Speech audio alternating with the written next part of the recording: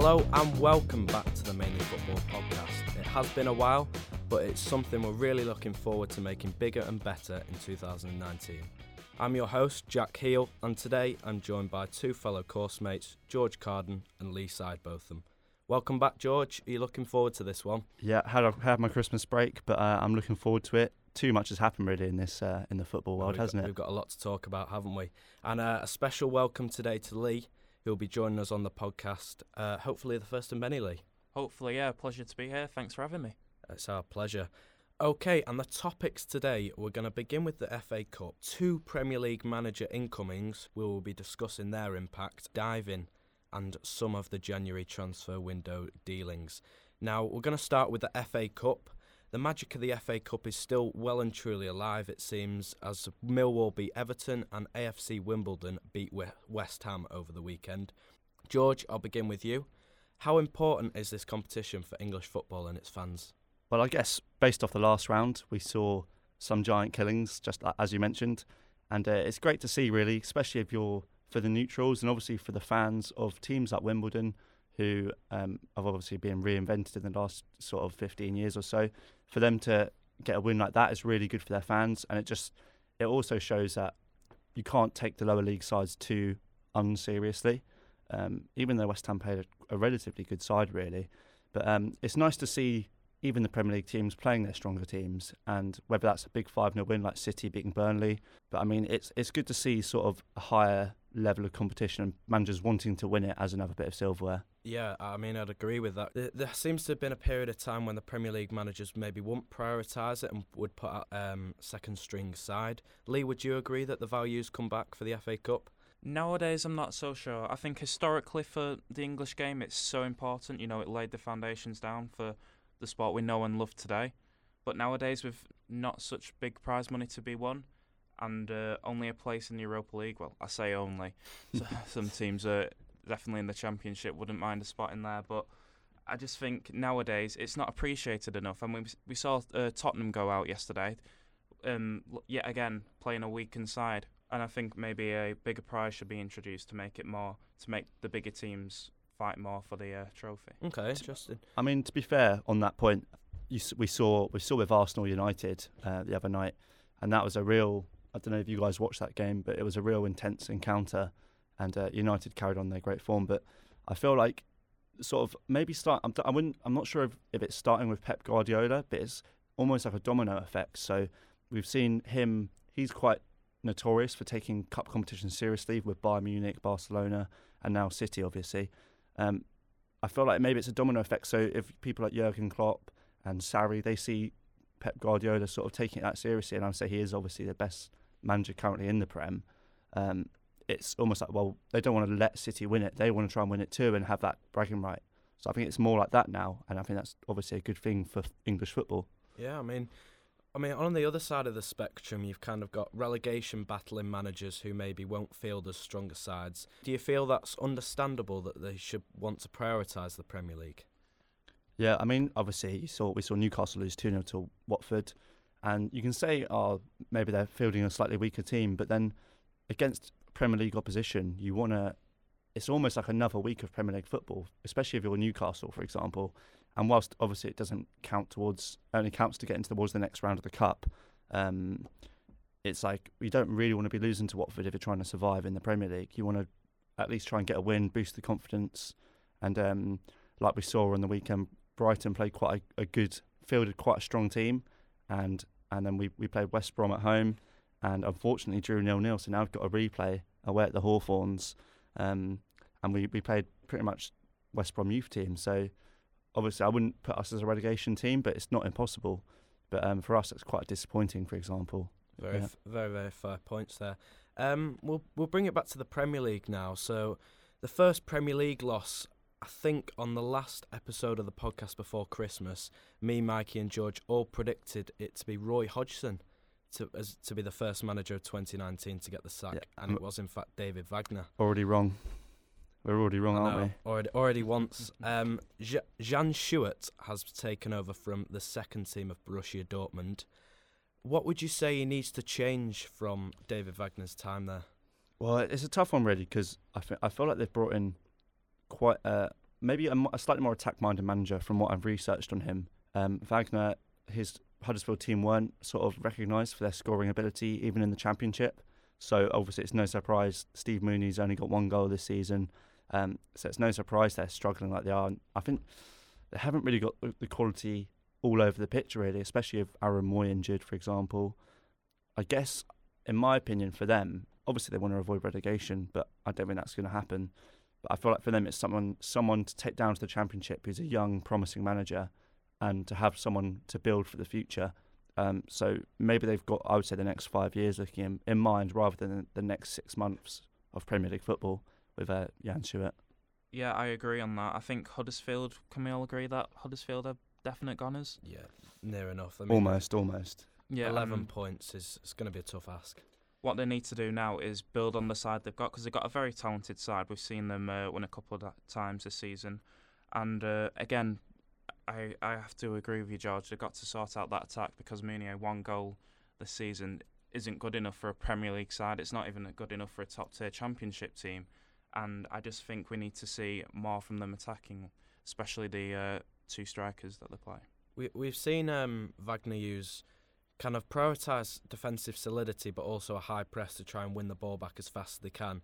You think Stewart should try and deviate from this, George, and take a different approach to get the best out of this side? He'll be playing relatively similar football, really, coming from that Dortmund second team background. My guess is, I'll be honest, I've never seen his football. I think most people haven't. Yeah. But it's a tough one, whatever happens, really. I mean, if he can get a few notable wins, a bit like Darren Moore last season, he came in, sort of got his name, got a few notable wins, and that's probably arguably got him his job this season because he's still there. So maybe for Stewart, he wants to be a bit like that and sort of try and get a few wins. But if they get relegated, it's not the end of the world. It's they can rebuild in the next few years. Do you also feel they've got the next few years in mind, Lee? I think so. I don't think they need to change too much. They don't need to change the core squad that they got. You look at Aaron Moy, Lossell in goal. You just need to add to it, and I don't feel like they've done that this season. Last year, you could call it they had a lucky season, lucky break. But if you look at the transfers from last summer, they haven't really added to their team. They've just kind of stuck with what they've got, and you can't do that at Premier League level. Very, very fair points there. And Huddersfield will be facing Everton in Stewart's first game. They sit 20th with 11 points. Now they're 10 points away from getting out of the relegation zone, with Newcastle on 21. Do you think they can do it, George? Well, I mean, Everton's almost the perfect team to come up against, really. They just lost to Millwall. They're not in the best form, really. They've kind of dropped off since the first 10 or so games. So maybe Everton is at home, isn't it? I think so, yeah. Yeah, so at Everton at home, then they've got every chance, really. They should be really going for it. And you talk about the new manager sort of bouncing back and getting a win. This would be the perfect chance, really. Of course they've got a chance tonight. You know, it's the Premier League. It's famous for its upsets. But in terms of the relegation battle, you look at Southampton on form again. Brighton, of course, George. I just don't think they've got any hope for the rest of the season, I'm afraid. Okay, and from one manager to another, Jose Mourinho was sacked in the time we were away, and Ole Gunnar Solskjaer was brought in. Now he's returned to United as manager and seemingly brought back a feel-good factor with him. United have won 8 in all competitions in a row and 6 in the league on the bounce. What would you say that he's changed, George, to this United side? Well, it's interesting, really, because I guess he's someone who's played under that Ferguson era and knows the style of play, and it does kind of give me sort of flashbacks of that Ferguson style team, quite counter-attacking, play with a bit of freedom though in attack. But and watching them against Arsenal, they absorbed the pressure really well, and they scored. They're very clinical. Sanchez scored a really nice goal. So I guess they're just playing with a bit more freedom, really, and Lukaku, who's kind of had a horrible 2018, apart from the World Cup, he got 2 nice assists. So I'll just say it's a bit more freedom, but then playing to the counter-attack, which suits players like Rashford and Martial. I mean, one other thing I'd say, so obviously they've got the counter-attacking style, they've tweaked it a bit. It's a lot more entertaining for United fans, and watching them on TV, it's a lot more entertaining. I would also say he's a much more likeable character. Maybe that might not work for him in the long term, as in he's almost too nice, but in the short term, 6 months, it's perfect for United and a real good appointment, to be honest. Would you agree with that, Lee? I think so. One thing that I think he's got that the other managers didn't is the respect of the dressing room. Arguably, Mourinho, Van Gaal, Moyes didn't have the respect, and whether that's because Ole Gunnar Solskjaer has been in their shoes before or not, I don't know, but he can give tips to Lukaku, Rashford, Martial about how to finish up front, and as you were saying before, Lukaku's found this form again, and I think that's worked for United very well. Yeah, it almost seems like it's a weight off their chests in a way. Like they're just, like I said, playing with freedom, but they seem to be enjoying football. And I remember I saw in an article somewhere that it was one of the players, and they were just saying they feel a lot more free, and they've been told to play like their kids again in the playground, which in a way is the perfect thing because they're playing with fun and it's working for them. I mean, some players especially have been playing with fun, and you can tell. In terms of the Premier League, there's been Victor Lindelof has played every minute under Solskjaer in the Premier League. Paul Pogba, 6 games, 5 goals, 4 assists. Marcus Rashford, as you mentioned, George, with 5 goals and 1 assist. How important are these figures for Solskjaer? Yeah, well, I mean, Rashford he with Mourinho, he was just kind of suppressed in a way, but now he's kind of being allowed this freedom, playing out on the left, playing out on the right, kind of just being able to move anywhere in that final third, and these players they've all got a lot more freedom to play, and players like Pogba need that. They can't be playing under some system where they have to sort of deal with the defensive duties. But now they've got Matic doing that, so Pogba's been a bit more freed up, and it just looks like his natural self, like he was at Juventus, really.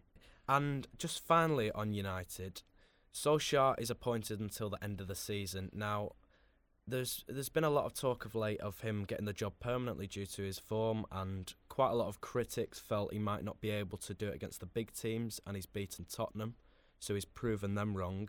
Do you think he can get the job permanently? Let's wait and see. He's got a tough February coming up, of course, going back into the Champions League. But I think if he carries on like this, you have to, don't you? I mean, why change something that works? Yeah, exactly. I mean, let's see where they end up at the end of the season. Let's see if they can carry it on. Obviously, they've got big wins now. Everyone was saying, oh, they've only played small sides. He's been quite fortunate with some of the teams they played, but they've beaten Tottenham, Arsenal. So I don't think you can call it a fluke anymore. And whatever happens by May, we'll see by then. And they've not just beaten them either. What was it? 5-6 goals against Cardiff. Yeah. 3 goals against Newcastle. They've not just been victories. They've been big, pretty dominating victories, and I think that's what you need to take into account. Very fair points there. Next topic we're going to come on to is diving.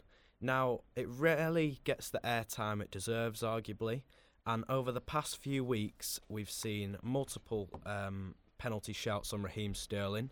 There has been a clear dive from Jamie Vardy and some questions over Harry Kane diving, and most notably of the lot, Salah, and the question as to whether he's dived, whether he's not.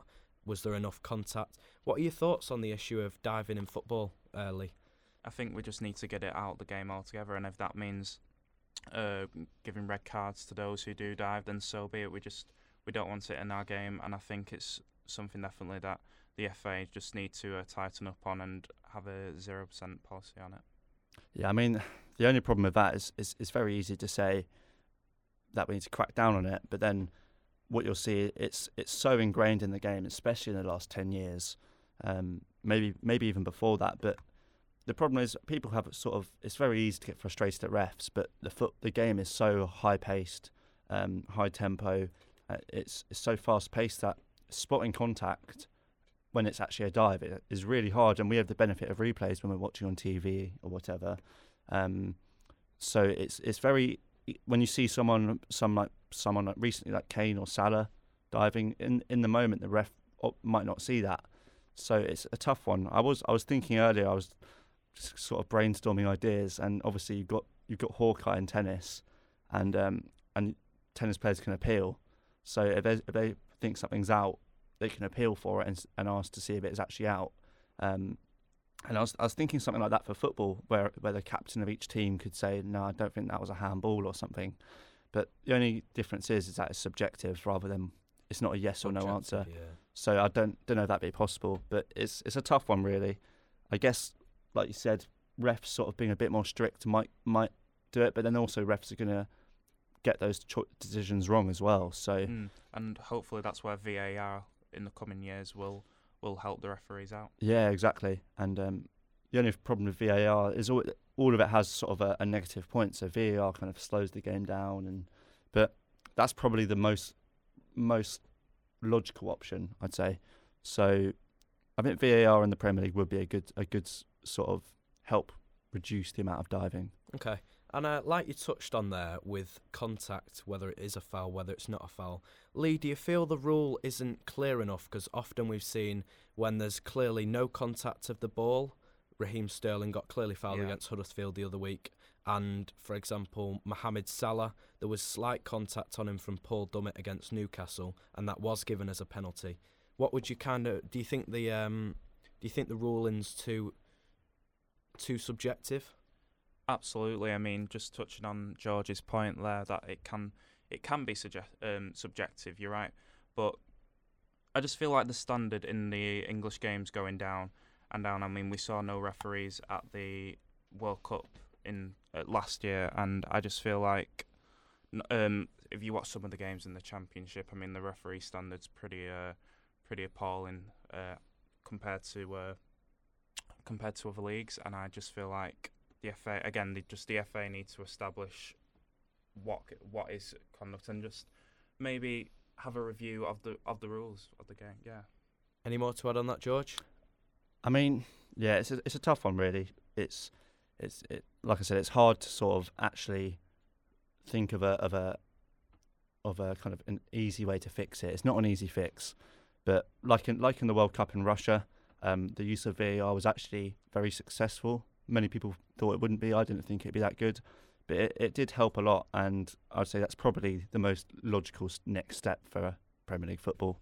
Okay, some very good points there, guys. Now, we are approaching the end of January, and that does mean one thing, that the January transfer window will soon be coming to a close. Now, there's been a big deal in the last few days, and a potential deal as well, both involving Chelsea. Now, the first one is Gonzalo Higuain arriving on a loan deal, and that has in turn allowed Alvaro Morata to go to Atletico Madrid until the end of next season. Do you think it's the right move for him, George? For Higuain for Higuain and Chelsea? Well, it's a tough one really, because he's been out of form for AC Milan, and I believe that was a loan as well. But obviously under Sarri, he had an amazing record at Napoli. Obviously did well at Juventus. So one thing I noticed against Sheffield Wednesday in the FA Cup, which was his debut, he did seem a bit sluggish, a little bit almost stocky. He seemed like he sort of had to get his sort of match fitness up in a way. I don't know how much he's actually been playing recently, but obviously on his day, a very good striker, quite well known for missing big chances in finals and stuff. But I mean, Chelsea need a striker. So he could sort of spur on Giroud, and Giroud, it might be a good bit of competition for them both. Obviously Morata, I don't know where that went wrong, but that seems like the right move for him too, going back to Spain. Yeah, Chelsea definitely needed a change. I think we can all agree on that. We'll have to see if it turns out the way they want it. We can't forget though that this is a £75 million player at one point. Former Real Madrid, former Juventus. I mean, what more could you ask for? I'm just really looking forward to seeing him in the Premier League, partnering up with players like Hazard, Willian, and just seeing what he can do. Yeah, I mean, I guess one thing that it might allow is because Hazard's been playing in that striker role recently for Chelsea. So even if he's not necessarily scoring goals, it'll be someone for Hazard to play off. He'll go back to his more favoured wing position. So maybe it'll actually allow other players to play better in their natural positions rather than people like Hazard playing at striker. Like you touched on there with his form, he's in his one season with Sarri in Naples, 36 Serie A goals in 35 games. Now, he was very impressive that year. Chelsea seem to need someone who has that clinical nature. He hasn't been playing as much as he would have liked at Milan with Patrick Cutrone ahead of him. Lee, do you also feel that he can get the best out of Hazard as well as scoring these goals? I do. I mean, he knows the system that he enjoys. I just feel like Chelsea as a whole haven't had that natural in and out striker since Diego Costa, I would say, and I just feel like they They need that strike, and I feel like Higuain's the right guy to do the job. Okay, and from one Chelsea forward to another, Callum Hudson-Odoi, well, he has handed in a transfer request, and there has been reported bids of up to 40 million from Bayern Munich over the last few weeks. At 18, it is a bold move, following in the likes of Jadon Sancho to the Bundesliga if he is to go. George, do you feel it's the right option for him? Well, I mean, Chelsea aren't the best club in recent years for these youngsters to progress. We've seen Loftus-Cheek sort of doing well in the Europa League, but not getting the same Premier League chances. And judging by his goal against Sheffield Wednesday, obviously a great pass, and he just a lovely turn, left-footed finish into the bottom corner. So he looks like a real talent, and I'd say if I were him, I would have looked at the likes of Sancho, Reece Nelson, who are doing quite well in the Bundesliga. And if you get that chance to go to Bayern Munich, Dortmund, any of those big German teams, then I feel like he'd much rather be there than Chelsea. Well, the competition, if he was to move to Bayern Munich, would be the likes of Frank Ribery and Ian Robin, both 35 now. Serge Gnabry and Kingsley Coman are the younger options, with Coman obviously being very unlucky with injuries, and Alphonso Davies has been playing at left back. So they have got a very good young options out wide. Lee, do you feel that he will gradually ease his way into Bayern's side, or he could come in and rustle some feathers, shall we say? I do. I think we've seen it with Jadon Sancho. English players can move to other countries and make a success out of it. I think, again, like you said, with Robin, Ribery getting to almost retirement age, Bayern definitely need that new winger. I feel like he could be the one, and major success for not only Bayern but for England as well.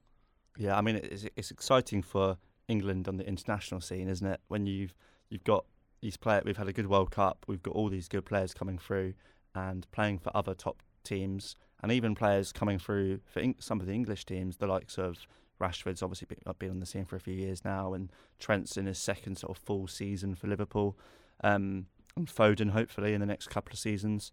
But it's looking hopeful for England, isn't it? Really, and obviously on the point of Robin and Ribery, it's for him. It must if he's talking to his agent, I'm sure they know that, and for them it's like what an opportunity really. When you compare it to the opportunities at Chelsea right now of Willian and Hazard, it's hard to get into that team. But if you're looking at these older players for Bayern, it's a real good opportunity for Callum Hudson-Odoi. I mean, I agree there. From one division of English football in the Premier League to the second division in the Championship, where the next topic we're going to touch on is the relegation battle. As it stands in the Championship, Ipswich are sat rock bottom, Bolton are in 23rd, Reading are in 22nd, and Rotherham 21st. Now, Lee, as a Bolton fan yourself, do you think it looks set to change anytime soon? I think if you're from Rotherham downwards, I think you're in big trouble. Even looking up the table to Wigan and Millwall, they're not 100% safe either. I think in terms of my team, Bolton, it's going to be tough. I think Ipswich are definite goners. I think Rotherham as well, even though they're just outside, I don't feel like they've got the quality, and it's going to come down to us and Reading. And I just feel like Reading have more of the finances to stay there than we do. Yeah, I guess. Well, looking at it now, you see Brentford are 11 points clear of relegation. So there's Millwall, Wigan, Rotherham, Reading, Bolton, and Ipswich who are the real contenders for those three relegation spots. But then if you look sort of further down, it's almost more just a battle between Rotherham, Reading, and Bolton now, I would say. Like you said, Ipswich, they look like they'll be going down as it stands. And I felt realistically, because obviously Wigan are 6 points ahead of Rotherham, so unless they have a horrible sort of lapse in form, and between sort of Reading and Bolton, I would say Reading edge you on quality. Yeah, I have to agree on that. They were the sort of the team you would not expect to be down there, especially after the couple of seasons ago, being in the playoff final. So yeah, it's a tough one really, but I don't know what you'd say. Like maybe relegation in long term for Bolton might be a chance to rebuild, or. I mean, we said that last time. We got relegated a couple of years ago and came back up first season. Just managed to survive last season by a single point, 90th minute goal to keep us up. I just feel like it's same old story for Bolton, and I mean we look at teams like Birmingham and Nottingham Forest, who were down with us last year in the same spots that Reading and Rotherham are now. They've brought in some money, brought in new players, and now they're fighting to get into the Premier League, and we're just stuck right at the bottom again. And something needs to change, and unfortunately under Ken Anderson right now, that's not going to happen anytime soon. I mean, you mentioned Ken Anderson there. Could you shed us some more light on kind of the inside of the club at the moment? What's going on with his management and what's happening? I can, yes. So Anderson took over from Dean Holsworth about 2 years ago now, I think it is, and the club's been in and out of debt for a number of years now, ever since we got relegated. And it finally looked like we were stable. Last summer we brought in Josh McGuinness for I think around £500,000, which was the first cash signing we've made since I think 3 years ago, something like that. And all up well and good. We also brought in players like Christian Deutsch, Gary O'Neill, Rami Matthews, and it was looking good actually at the start of the season. After the first 5 games, we were joint top of the league, and then it's just went down from there really. So Anderson's made all of these promises. Looks like he's kept them, and everything was fine and dandy. And then January rolls around the corner. Money's apparently gone somewhere. We're unable to pay the transfer fees for players like Christian Deutsch, and it turns out that Christian Deutsch, we haven't even been paying his salary.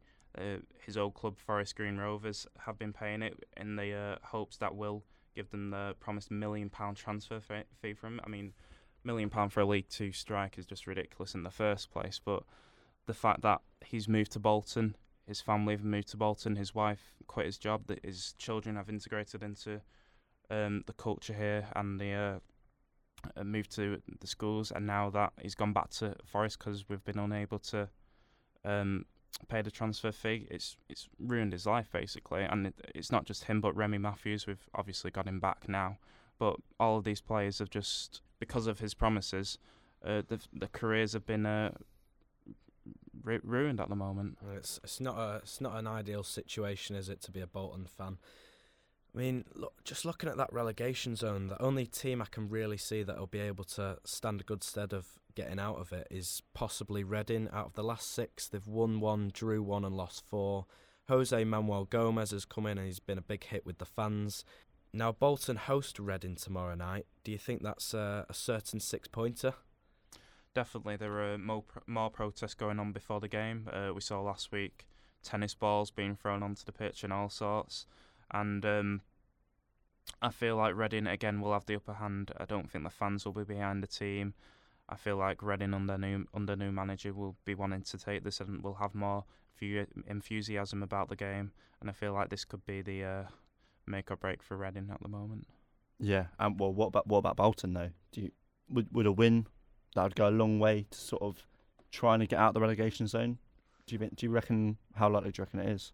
Again, we've been in this position too many times. I just think we just need to rebuild, and whether that's going back down to League One and trying to come back next season, then so be it. Like Wigan, Blackburn have, then so be it. But I just feel like something needs to change, and under this current system, under Ken Anderson, that's not going to happen. Yeah, and I guess the only worry, and it's been proven time and time again, really. We've seen it a few years ago with Charlton, obviously Blackpool with Carl Oyston, Charlton with Duchâtelet, and then now Ken Anderson. And it's almost impossible if you're fighting a relegation battle to to actually survive, because obviously the lack of funds, and we're seeing it now with Newcastle even in the Premier League, having that lack of funds and the lack of ambition from a chairman who sort of messes the club around, it does impact the club a lot on the playing field. So, I mean, relegation for Bolton is obviously a massive worry. But it's so tough when you've got this sort of situation with the chairman. Obviously, it happened with Brighton a couple of years before I was born, actually. But so I've been quite lucky with the likes of our former chairman, Dick Knight, and current chairman, Tony Bloom. But I guess when the chairman gets in the way, it affects the football, it affects the whole club. It does, and I feel like the EFL need to do something about this because, like you said, we've seen it with Blackpool, we've seen it with Charlton and now Bolton. How they can allow these chairmen to take over these clubs and run it the way they have is just unbelievable, and it's not right, and it's something they need to touch up on for sure. Some very, very fair points there, lads. Now, we've covered both the Premier League and the Championship. We're going to move into our social posts of the week. So, each of us have got one of our favourite social posts of the week, that be on Twitter, Instagram, or any other form of social media, and we will be sharing them to see who we feel has the best. Now, I'll start with you, George. Well, what have you got this week? So, on the note of diving, actually, so this one came, you might know the Twitter account, it's Johnny Sharples, at Johnny Gabriel. Does quite a few funny tweets, football related. So it was related to the Gemma Collins dancing on ice incident when she fell over. And he's just done a quote on the tweet with the referee is just checking VAR here. So I mean, diving happens on dancing on ice and football. So not just the football pitch. This week I've gone with Andros Townsend. Something from the weekend where he celebrated his goal against Tottenham Hotspur, from the penalty spot, and someone tweeted him saying they were disappointed that he didn't celebrate and that he should have a word with himself. Townsend then quoted this, saying, "Try 93 games and being there for 16 years from the age of 8 till 24. It's called a bit of respect to the club that made me, mate."